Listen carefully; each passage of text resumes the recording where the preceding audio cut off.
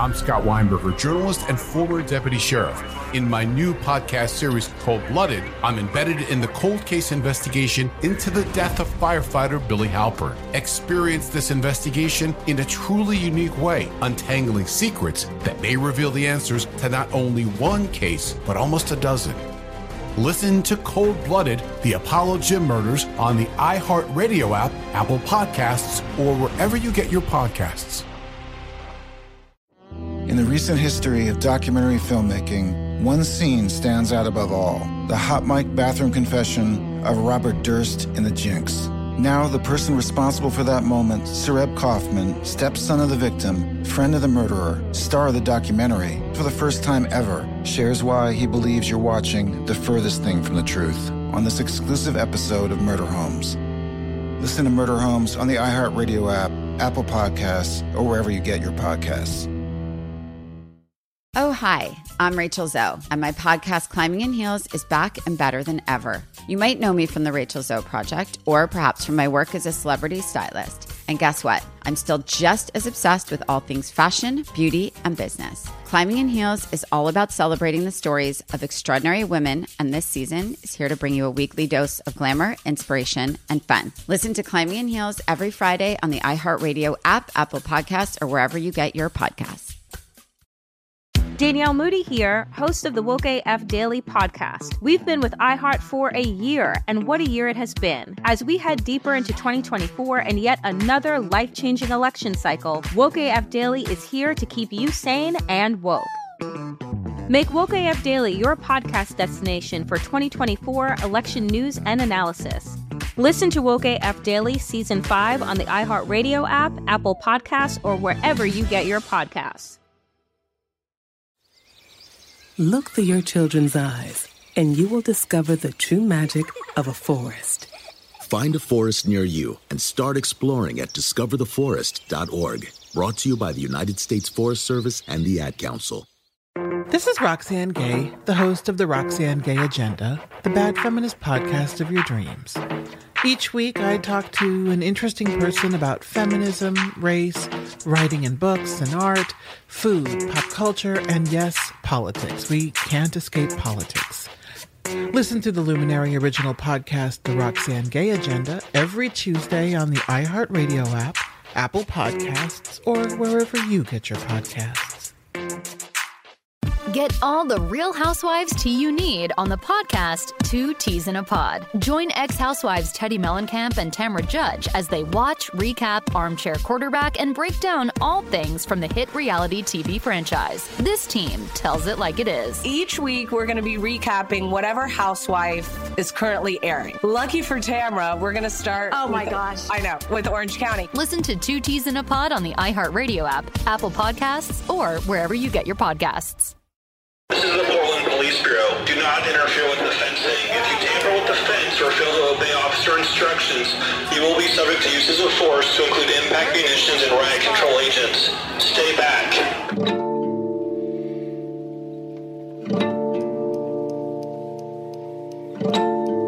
By the time protests kicked off in Portland, protesters in Minneapolis had burned down the 3rd Precinct and several other buildings. But as it turns out, Portland was actually the first city in the country to declare a riot over the protests after George Floyd's death. This has more to do with the way that Portland police declare riots than any objective standard of unrest. And now, many months later, Portland police still declare riots on a fairly regular basis. It seems that Portland is set on having the first and last riot of the 2020 protests. So, what happened that turned relatively normal BLM actions in Portland, which were happening in every major American city, into a movement that still draws out crowds today? I'm Robert Evans, and this is Uprising, a guide from Portland. My partners in this series are a team of local Portland journalists: Garrison Davis, Donovan Smith, B. Lake, and Elaine Kinchin. We wrote this series together, and they'll be handling most of the narration for this episode. You'll be hearing more from me, too, as we've embedded audio from several of the live streams I recorded during cop riots. Right now, I'm going to hand the mic off to Donovan Smith.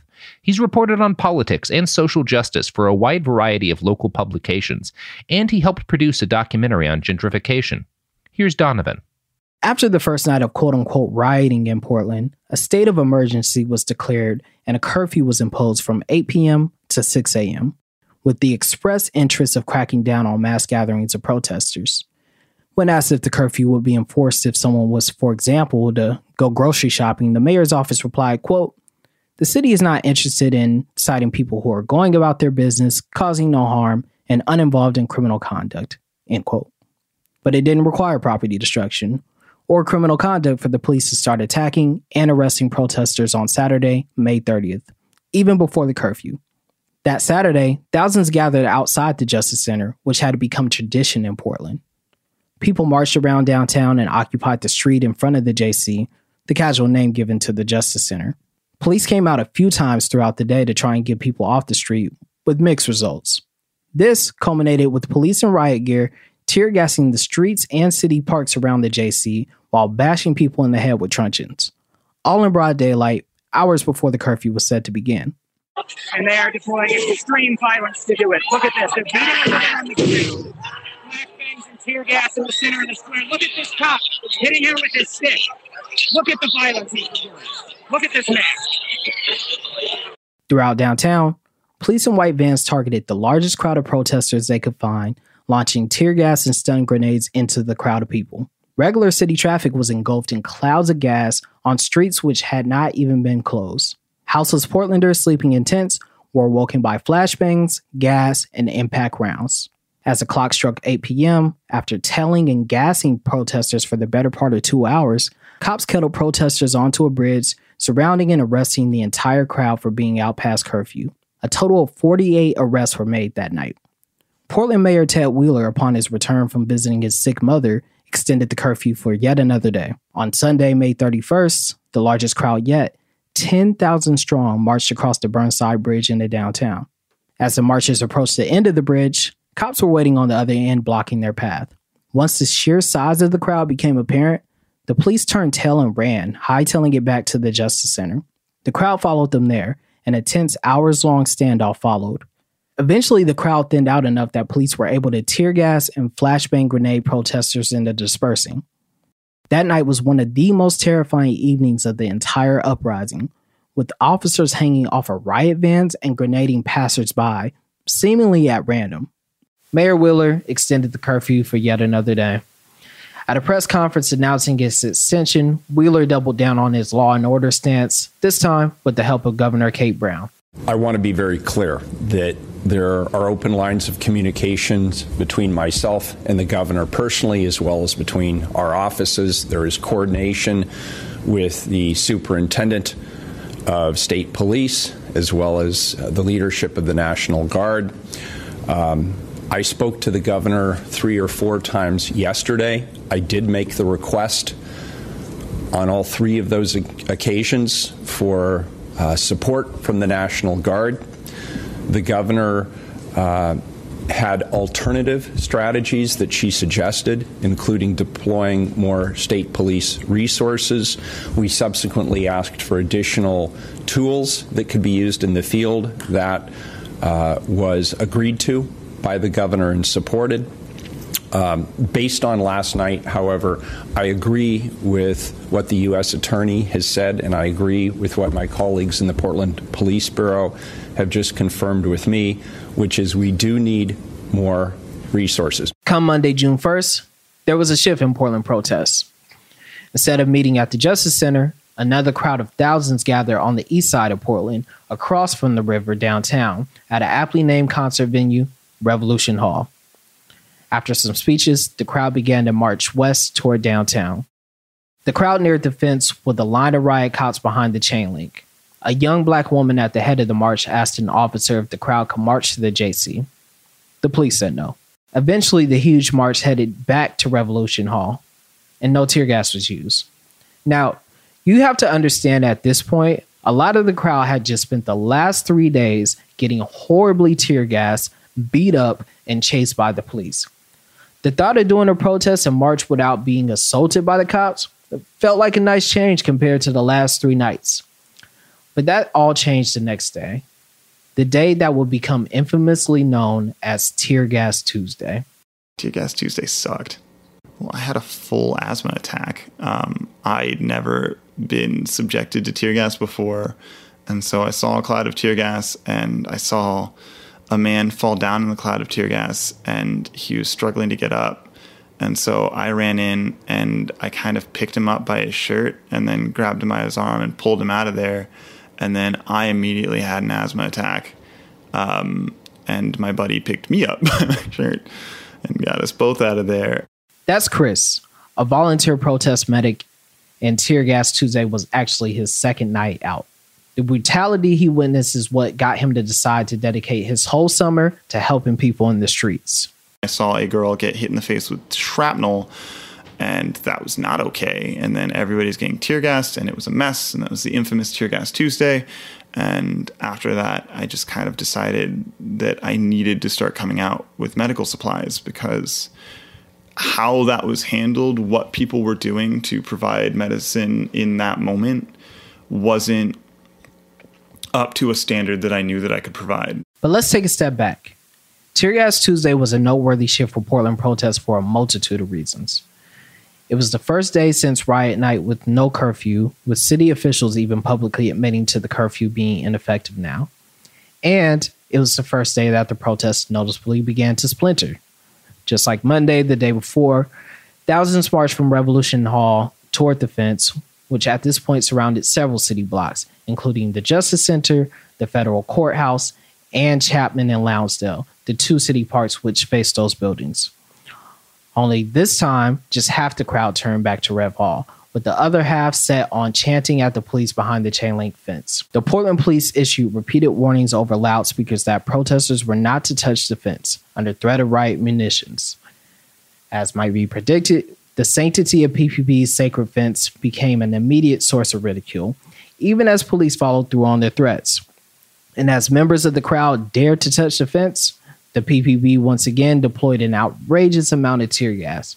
And it wasn't even the amount of tear gas that was fired off that night, but how they fired it. Several times, police rushed in multiple directions, all while firing off more tear gas, creating a massive cage of poison. Police are boxing the crowd in on several sides and deploying munitions into the crowd. Flashbangs and gas. You can see the anti-fascist flag here. Lots of gas. Two other things stick out from Tear Gas Tuesday. The first of which was just how many motorists driving through downtown were tear gassed by Portland police. They are shooting them down on us from everywhere, from the fucking rooftops. Police firing on all sides, pumping gas into traffic, pumping gas into the crowd, shooting gas. Look, there's fucking tear gas. There's fucking tear gas in the middle of traffic that was just fired from someone up on a rooftop into the middle of traffic. Multiple times, people who were blinded by gas while driving panicked and lost control of their vehicles nearly hit people as they drove into crowds. Protesters with water bottles and medical supplies rendered aid to drivers who had crashed into the curb. So here we have, look how many cars there are here.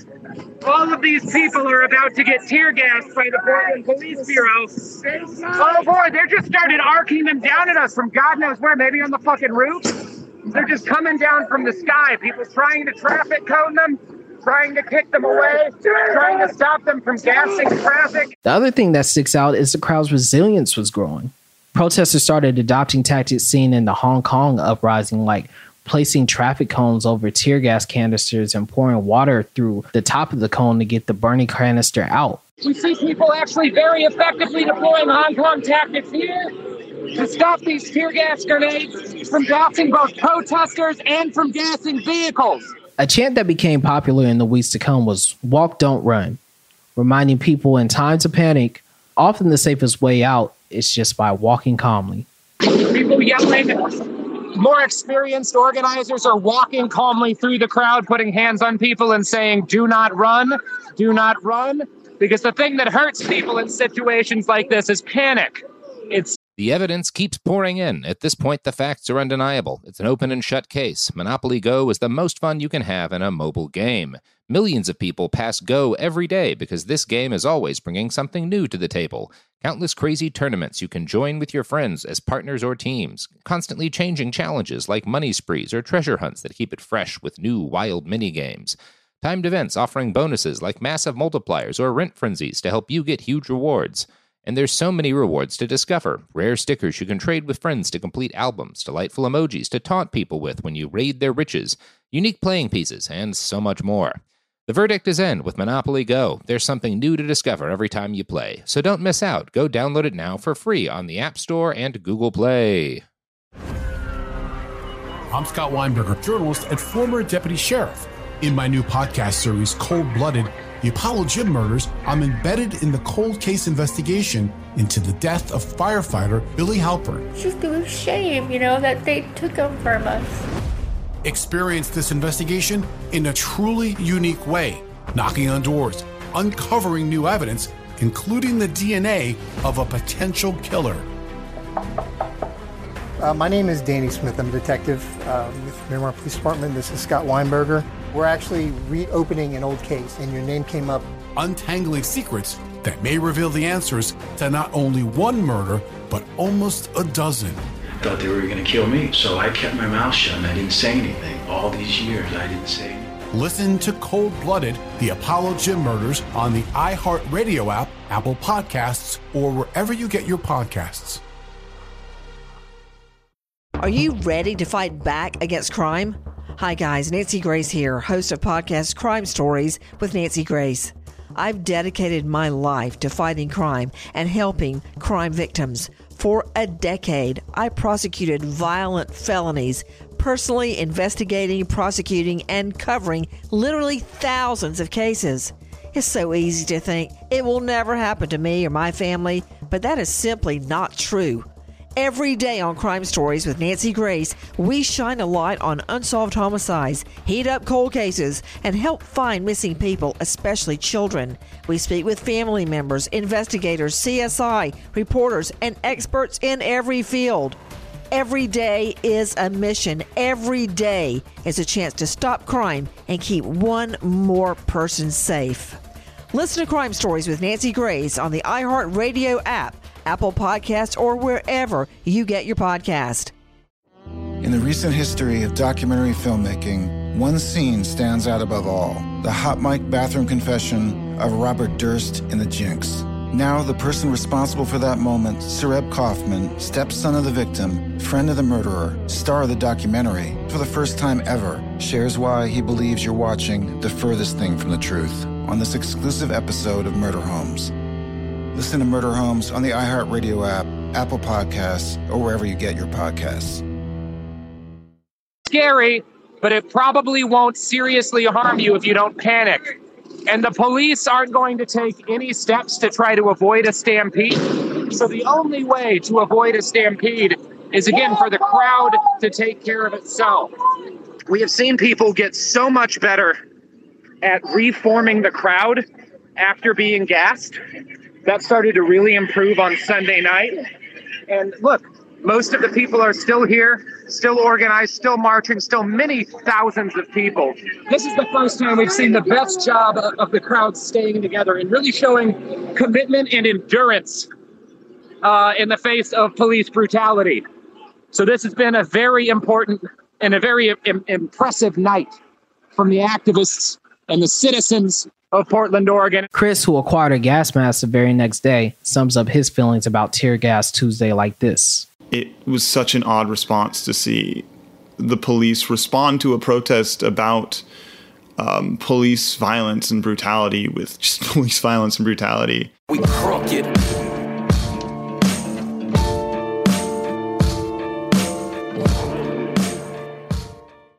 What's up, guys? I'm Rashad Bilal. And I am Troy Millings, and we are the hosts of the Earn Your Leisure podcast, where we break down business models and examine the latest trends in finance. We hold court and have exclusive interviews with some of the biggest names in business, sport, and entertainment. From DJ Khaled to Mark Cuban, Rick Ross, to Shaquille O'Neal. I mean, our alumni list is expansive. Listen in as our guests reveal their business models, hardships, and triumphs in their respective fields. The knowledge is in depth, and the questions are always delivered from your standpoint. We want to know what you want to know.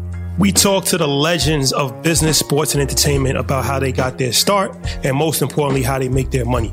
Earn Your Leisure is a college business class mixed with pop culture. Want to learn about the real estate game? Unclear as how the stock market works? We got you.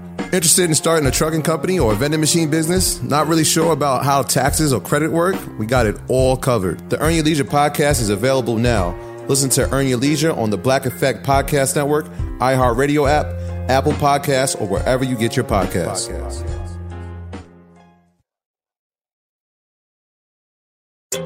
Make sure to check out Drink Champs, your #1 music podcast on the Black Effect Podcast Network. Host NORE and DJ EFN sat down with artist and icon Ye, which Vulture called one of 2021's most significant interviews. I literally had to go like Thanos, and I don't want to have to be the villain, but when I went and did the Donda thing, Ye returned. And everybody had to sit back and watch the real leader. Check out Drink Champs' conversation with Ye and many more legendary artists each and every Friday on the iHeartRadio app, Apple Podcasts, or wherever you listen to your favorite shows. From Cavalry Audio comes the new true crime podcast, The Shadow Girls. I always wanted to know what it felt like to kill somebody. And he started laughing. Prosecutors described him as a serial killer savant, picking up these girls, getting them in a position of vulnerability. When he got a hold of their neck, that was it. I'm Carolyn Osorio, a journalist and lifelong resident of the Pacific Northwest. I grew up near the banks of the Green River and in the shadow of the killer that bears its name. How many times did you bring the camera to one the river? Time. Just one time? One time. He started fantasizing about having sex with his mother. Then he fantasized about killing her. But this podcast isn't only about tracking down the killer. It's about the victims. We stayed in the woods. He always liked to go to the woods. She was just, to all of us, kind of strange. You know how he feels about prostitutes? Listen to The Shadow Girls on the iHeartRadio app, on Apple Podcasts, or wherever you get your podcasts.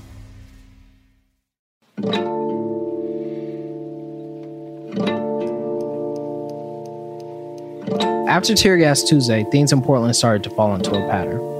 During the day, there'd be massive peaceful marches starting from Revolution Hall led by a new group called Rose City Justice. At night, about 1,000 protesters would gather at the Sacred Fence, which now only surrounded the Justice Center and the adjacent federal buildings, to inevitably get tear gassed and attacked by police for, quote, tampering with the fence. Photojournalist and photographer Mariah says some of her favorite moments of the protests were at the massive marches organized by Rose City Justice in early June. I would say, like, in the early days, really is some stuff that really is memorable to me, especially with a lot of my favorite photos from this whole movement has come from the earlier days. Like, there was a moment, I want to say it was the Burnside Bridge, when everyone was like laying down for 8 minutes and 46 seconds. And I got some good pictures of that, and it was just really great to capture.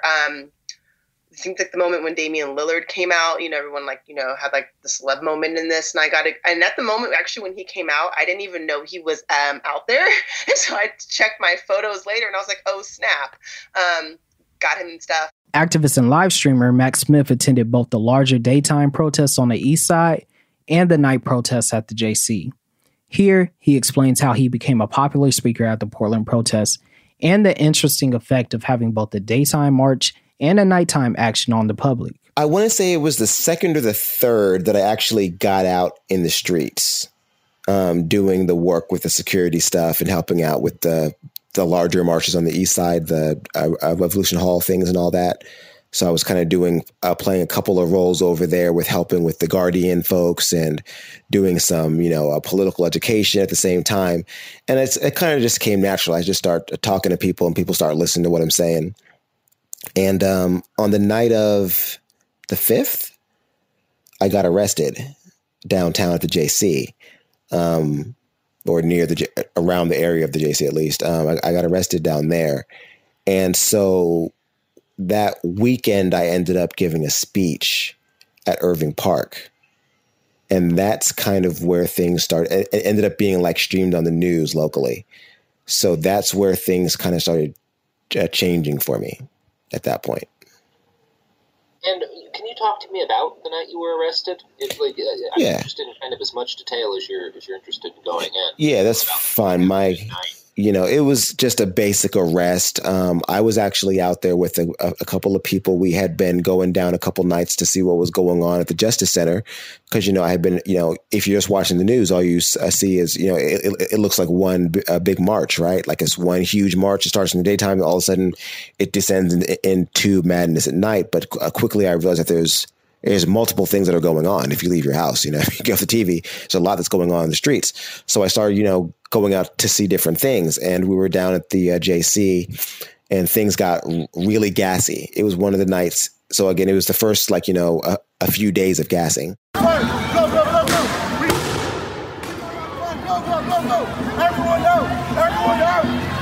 Out, out, out, out.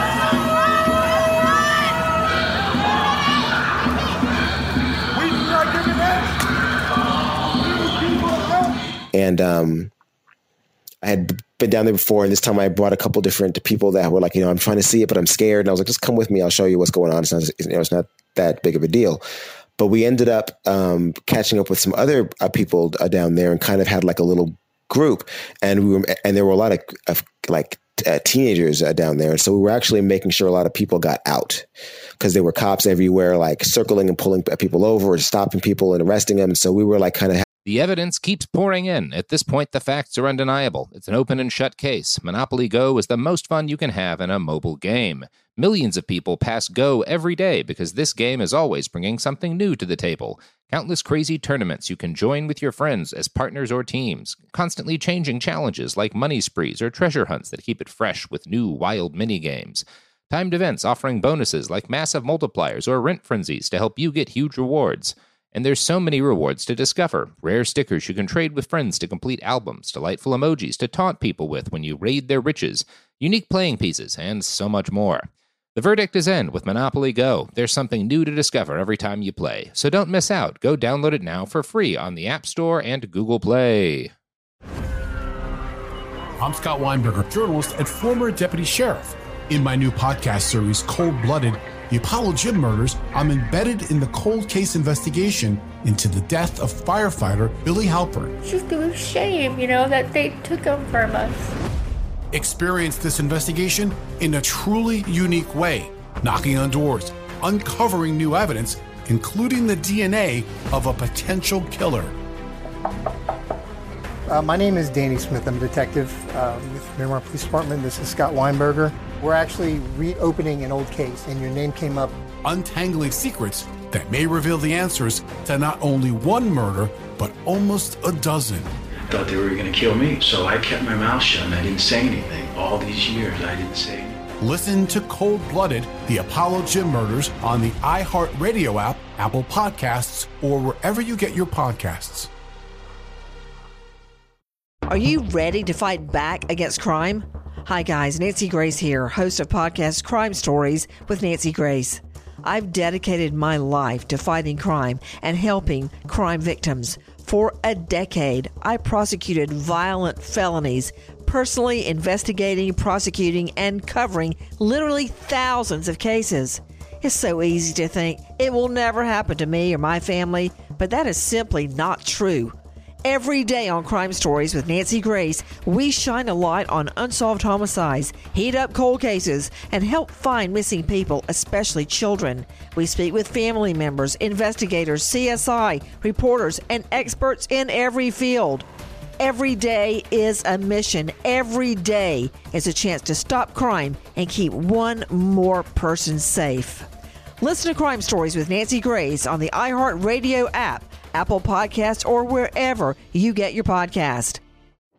In the recent history of documentary filmmaking, one scene stands out above all. The hot mic bathroom confession of Robert Durst in The Jinx. Now the person responsible for that moment, Sareb Kaufman, stepson of the victim, friend of the murderer, star of the documentary, for the first time ever, shares why he believes you're watching the furthest thing from the truth on this exclusive episode of Murder Homes. Listen to Murder Homes on the iHeartRadio app, Apple Podcasts, or wherever you get your podcasts. Helping folks navigate their way out. And then as it got late, there were a bunch of people that were suffering from tear gas. And so myself and a medic, and I have like a first aid, a training, a basic stuff. And so those first nights I was out there with like, milk or the baking soda and water solutions and whatever else, just helping folks out. And so we were following the groans of people, coughing and being victims of tear gas. And the cops just rolled up with like 4 cars and 8 officers hopped out, and I got snatched up. I just got snatched up. I got grabbed by the hair, got yanked to the ground, bruised my elbow. I had a crick in my neck for a few days, but they arrested me. They drove me around in a squad car for like 15, 20 minutes. They picked up some other guy. They accused him of drawing on a window with a Sharpie or something. And he's like, what? And they were like, they were trying to charge him with a felony. All of our charges got dropped. No one got charged with anything. I got charged with obstructing the police. He got charged with something else. As Mac was inside the police car, he was also able to get a sneak peek of how the police were targeting people for arrest behind the scenes. I thought it was crazy because they had this like thing in their car, like this, like a heads up display, like a HUD. And it had an aerial view of the downtown grid. And it was able to track people. And I thought it was like a Call of Duty display, like when you're like using like, the helicopter or whatever. It was like that. And like you could see like the people, and they were like represented like as lights, kind of. There was like a light on them. It was like a black and white display, and you could see the things that are moving. But then like with people, it basically lit them up with like lights and circles. It would circle us if we were in groups. And when the groups got small enough, they would like turn green, and the cops would just to go and arrest people. The group of protesters gathered at the fence were quick to make a distinction between, quote, peaceful protests and nonviolent protests. While the massive Rose City Justice marches remained peaceful, the crowds at the JC would engage in nonviolent actions such as shaking, tearing down, and cutting apart the chain link fence.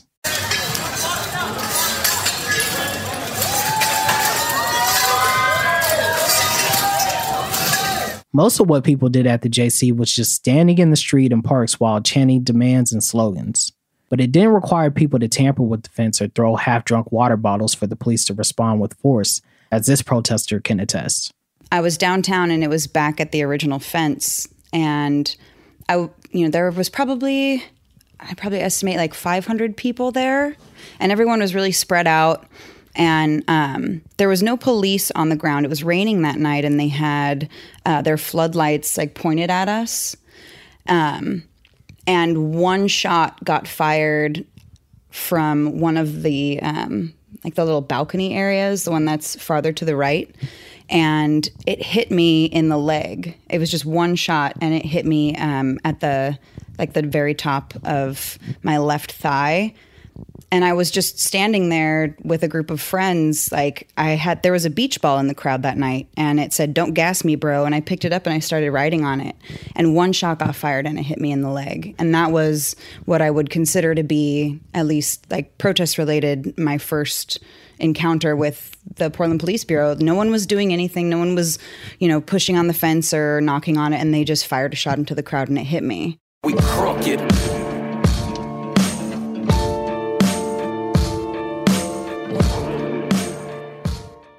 Conquer your New Year's resolution to be more productive with the Before Breakfast podcast. In each bite-sized daily episode, time management and productivity expert Laura Vanderkam teaches you how to make the most of your time, both at work and at home. These are the practical suggestions you need to get more done with your day. Just as lifting weights keeps our bodies strong as we age, learning new skills is the mental equivalent of pumping iron. Listen to Before Breakfast wherever you get your podcasts.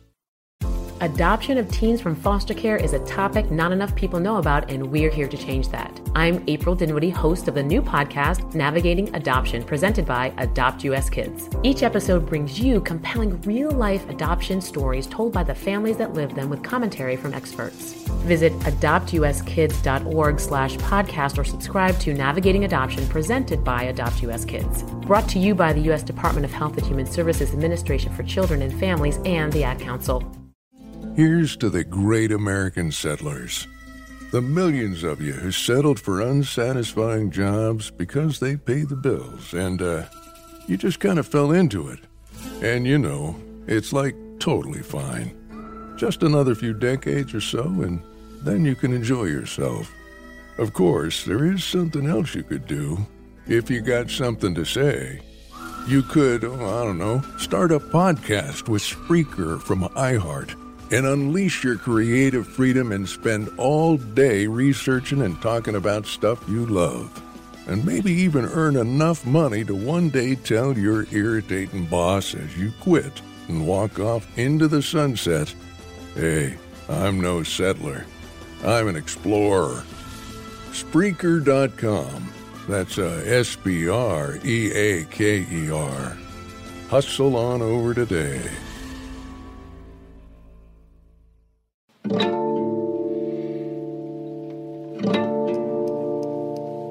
Next, you're going to hear from Garrison Davis. He was just 17 when Portland's BLM protests started, and for weeks he was out virtually every night, filming some of the most intense police violence and posting some of the most viral videos of the entire uprising. Here's Garrison. Every night, the fence at the Justice Center seemed to grow larger. The city doubled up some sections of the chain link and stacked pieces of fence on top of one another. Eventually, concrete barriers were added to make it harder to knock over the fence. The divides between protesters began to widen as well. Some of the more radical leftist BLM activists in Portland criticized Rose City Justice and their insistence on, quote, peaceful protest over direct action that might damage police property. Gregory McKelvey, vice chair of Oregon Dems Black Caucus and former organizer, pushed back on some of that criticism. Gregory was also organizing on a new front now. As protests gained steam, he was in the home stretch of leading a grassroots-style campaign for political newcomer Sarah Iannarone to take down incumbent Mayor Ted Wheeler. Many Portlanders felt Wheeler had failed on his promise to deliver fundamental change on issues of housing and police reform. Instead, Wheeler became a symbol of big money in politics, more of the same. Gregory's candidate, Iannarone, ran to the left of Wheeler, dubbing herself an, quote, everyday anti-fascist. So, we had a situation where tens of thousands of people were marching every day. And if you're at those events, they're just beautiful. And yeah, they're way more liberal. They're way more moderate. But those people are being marched along, pun intended, towards a more radical place. And, Malcolm X said more eloquently than me that basically, everything there was a point where you didn't. And so these people are on their journey just as everybody else. And just because they're not anarchists yet does not make them agents of the state. And I really think that those protests are what effectively got us the 20 million defunded from the police. I mean, we had a moment where there were mass protests and Damian Lillard was at the front of a protest that was capturing the entire city. Now, if you're wondering, yes, he is talking about that Damian Lillard, 5-time NBA All-Star and Portland Trailblazer superstar point guard Damian Lillard. Yeah, he was out there too. Yeah, they weren't burning stuff down. And also some of their rhetoric was not, as far left as maybe I would like, and certainly that some people at the Justice Center would like. But I actually do think those protests were more effective, and they certainly had far more support from the broad public. And we were getting people at these protests who had never protested before. Like, I don't think the Justice Center protests should have stopped, and I don't think that they're ineffective per se. But I think they're certainly much more effective if in tandem there's also the other protests going on. So if I'm at home watching Channel 2, 6, 8, or 12, which I had to watch a lot for my job, they're not making a difference between which protesters are which protesters. They're just saying protesters marched and Damian Lillard joined them. Later in the night, protesters were gassed and beaten, right? That way of explaining things is really helpful for all the protesters because they see that protest with Damian Lillard and they're like, oh, I support this. And then they see what they think is the same people getting gassed that night. And they're like, no. And that helps us move the conversation towards defunding. Once those massive protests go away and we only have protests that Damian Lillard is never going to be seen at, now they have no support from the broad public. Early June is also when most of Portland's 2020 police reforms were achieved, under large pressure both locally and from the nationwide BLM movement. The Portland Public Schools superintendent decided to end the school resource officer program, opting instead for an increased spending on social workers, counselors, and culturally specific mentors for students. Also, a historically racist Portland police unit was also disbanded. Here's more on that from Gregory. We got rid of some of the specialty units, including the Gang Enforcement Unit, or formerly known as the Gang Enforcement Unit, which kept a list of mostly Black individuals that they thought were gang members. And it really was a circle of our injustice carceral system, and was really abhorrent and racist. And they switched their name to the Gun Violence Reduction Team in a branding effort, but still had the same mandate. We got rid of that specialty unit. We defunded $20-something million from the police, which sounds like a lot, but we were defunding from a lot of different bureaus because of the pandemic and the budget shortfall in general. Alongside those small reforms in early June, Portland also saw some negative change on the road to police accountability. The officers responding to protests were told they were allowed to cover both their name tag and badge number, amid fears officers would be, quote, doxxed. Lawyer Alan Kessler explains this in greater detail. So, there's a directive that says that the police shall display their name on their uniform unless they get special dispensation from their commander to not do it. And the police are supposed to give you a business card if you ask. They're supposed to identify themselves and they're supposed to give a business card which has their name and badge number on it, right? Yeah. It's not supposed to be a secret police force. And the directives are, there are several directives that are kind of about that interaction with the public. It turns out that very early in the protests, there was an email that was sent out that told police that it's okay for them to cover their badge and then replace it with it's called their personnel number, or PERNR, spelled either PRNR or PERNR. And it's a weird choice. Like the only thing it was used for before that was payroll. It's in their accounting system. Oh, and also historically it's been used on some internal investigations of police officers, so like in internal review reports. But the reason they picked it, I kind of guessed this at the time, but it was too silly to be true, was there aren't a ton of things that are exempt from the public records law in Oregon, but one thing that is exempt is numbers on an ID badge. So somebody thought this through. Somebody who is really familiar with the public records law thought this through and said, okay, if we use the number from the ID badge as the cop's badge number, then if anybody asks for the list, we'll say, no, those are secret numbers that are, we have to keep them secret for the cop's protection. Which is nuts because they're wearing it out in public on their chest. But there's no way to trace it back in a digital format. No way for us to, for sure. That's right. Yeah. I assume they have some way. Yeah. The early marches had been absolutely enormous, but almost everyone there fell into the simple category of protester.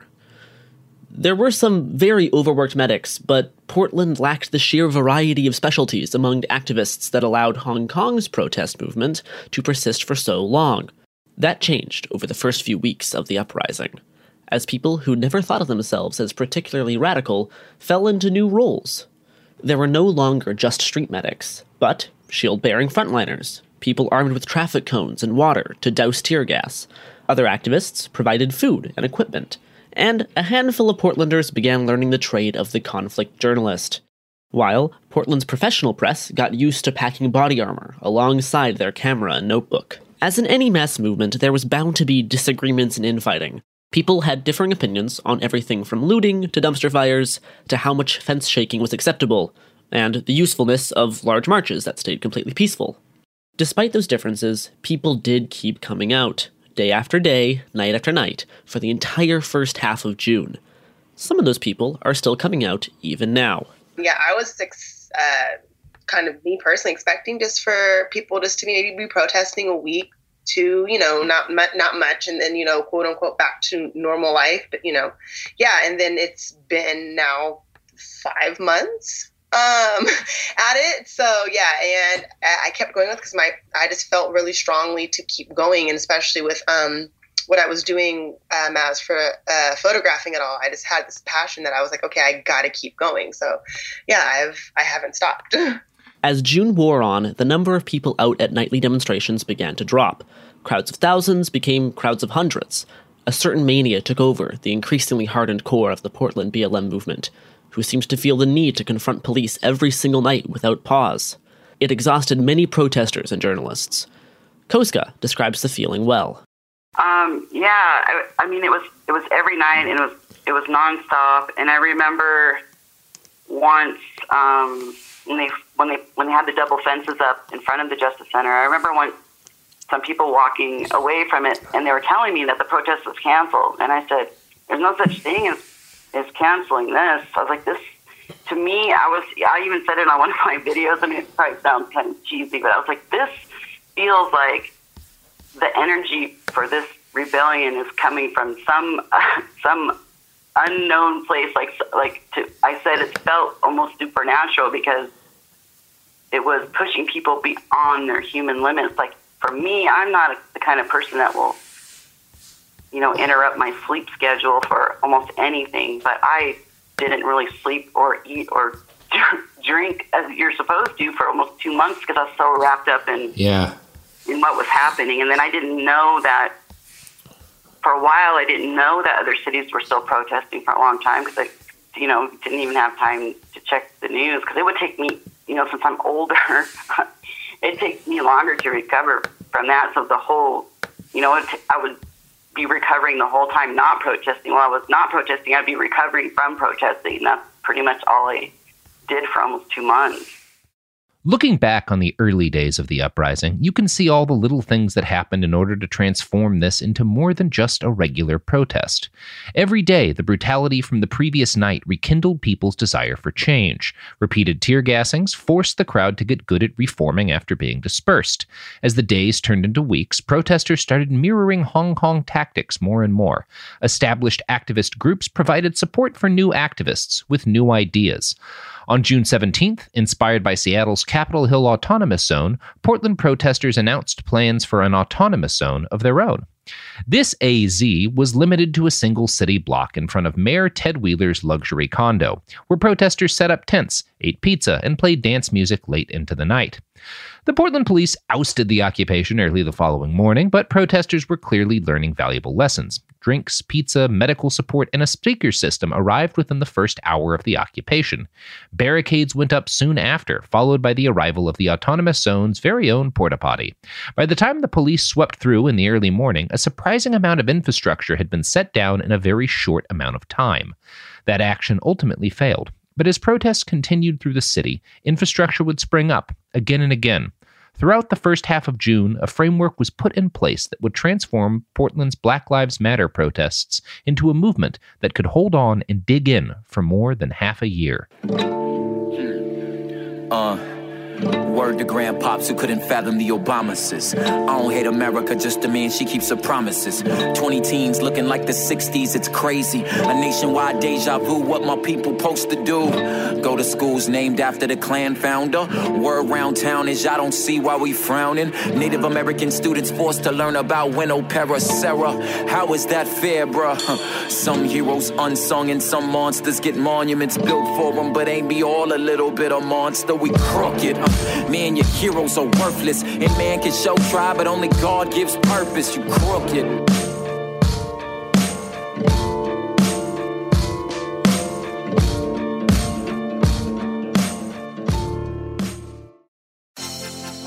I'm John Gonzalez, the host of SI's new podcast, Sports Illustrated Weekly. Sports Illustrated has delivered some of the best storytelling in sports for 70 years. And now that continues on our show. Each week, we'll dive deep into the best stories from around the sports world. Sports Illustrated Weekly is available every Wednesday on the iHeartRadio app, Apple Podcasts, or wherever you get your podcasts. Subscribe now.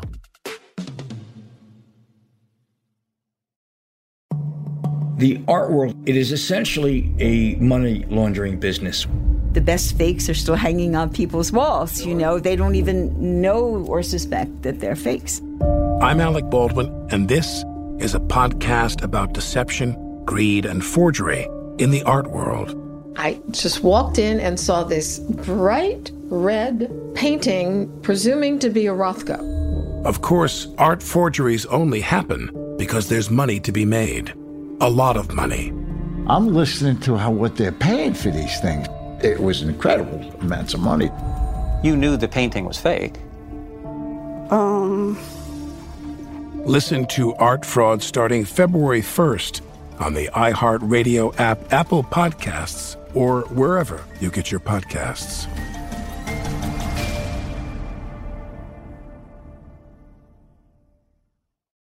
Hey, Lethal listeners. Tig here. Last season on Lethal Lit, you might remember I came to Hollow Falls on a mission, clearing my Aunt Beth's name and making sure justice was finally served. But I hadn't counted on a rash of new murderers tearing apart the town. My mission put myself and my friends in danger, though it wasn't all bad. I'm gonna be real with you, Tig. I like you. But now, all signs point to a new serial killer in Hollow Falls. If this game is just starting, you better believe I'm gonna win. I'm Tig Torres, and this is Lethal Lit. Catch up on Season 1 of the hit murder mystery podcast, Lethal Lit, a Tig Torres mystery, out now. And then tune in for all new thrills in Season 2, dropping weekly starting February 9th. Subscribe now to never miss an episode. Listen to Lethal Lit on the iHeartRadio app, Apple Podcasts, or wherever you get your podcasts. I'm Scott Weinberger, journalist and former deputy sheriff. In my new podcast series, Cold Blooded, I'm embedded in the cold case investigation into the death of firefighter Billy Halpern. Experience this investigation in a truly unique way, untangling secrets that may reveal the answers to not only one case, but almost a dozen. Listen to Cold Blooded, the Apollo Gym Murders on the iHeartRadio app, Apple Podcasts, or wherever you get your podcasts. In the recent history of documentary filmmaking, one scene stands out above all: the hot mic bathroom confession of Robert Durst in The Jinx. Now, the person responsible for that moment, Sareb Kaufman, stepson of the victim, friend of the murderer, star of the documentary, for the first time ever, shares why he believes you're watching the furthest thing from the truth on this exclusive episode of Murder Homes. Listen to Murder Homes on the iHeartRadio app, Apple Podcasts, or wherever you get your podcasts. I'm Diosa. And I'm Mala. We're the creators of Locatora Radio, a radiophonic novela, which is a fancy way of saying a podcast. Welcome to Locatora Radio Season 9. Love at First Listen. This season, we're falling in love with podcasting all over again. With new segments, correspondence, and a new sound. Listen to Locatora Radio as part of the My Cultura Podcast Network. Available on the iHeartRadio app, Apple Podcasts, or wherever you get your podcasts. Oh, hi, I'm Rachel Zoe, and my podcast, Climbing in Heels, is back and better than ever. You might know me from the Rachel Zoe Project, or perhaps from my work as a celebrity stylist. And guess what? I'm still just as obsessed with all things fashion, beauty, and business. Climbing in Heels is all about celebrating the stories of extraordinary women, and this season is here to bring you a weekly dose of glamour, inspiration, and fun. Listen to Climbing in Heels every Friday on the iHeartRadio app, Apple Podcasts, or wherever you get your podcasts.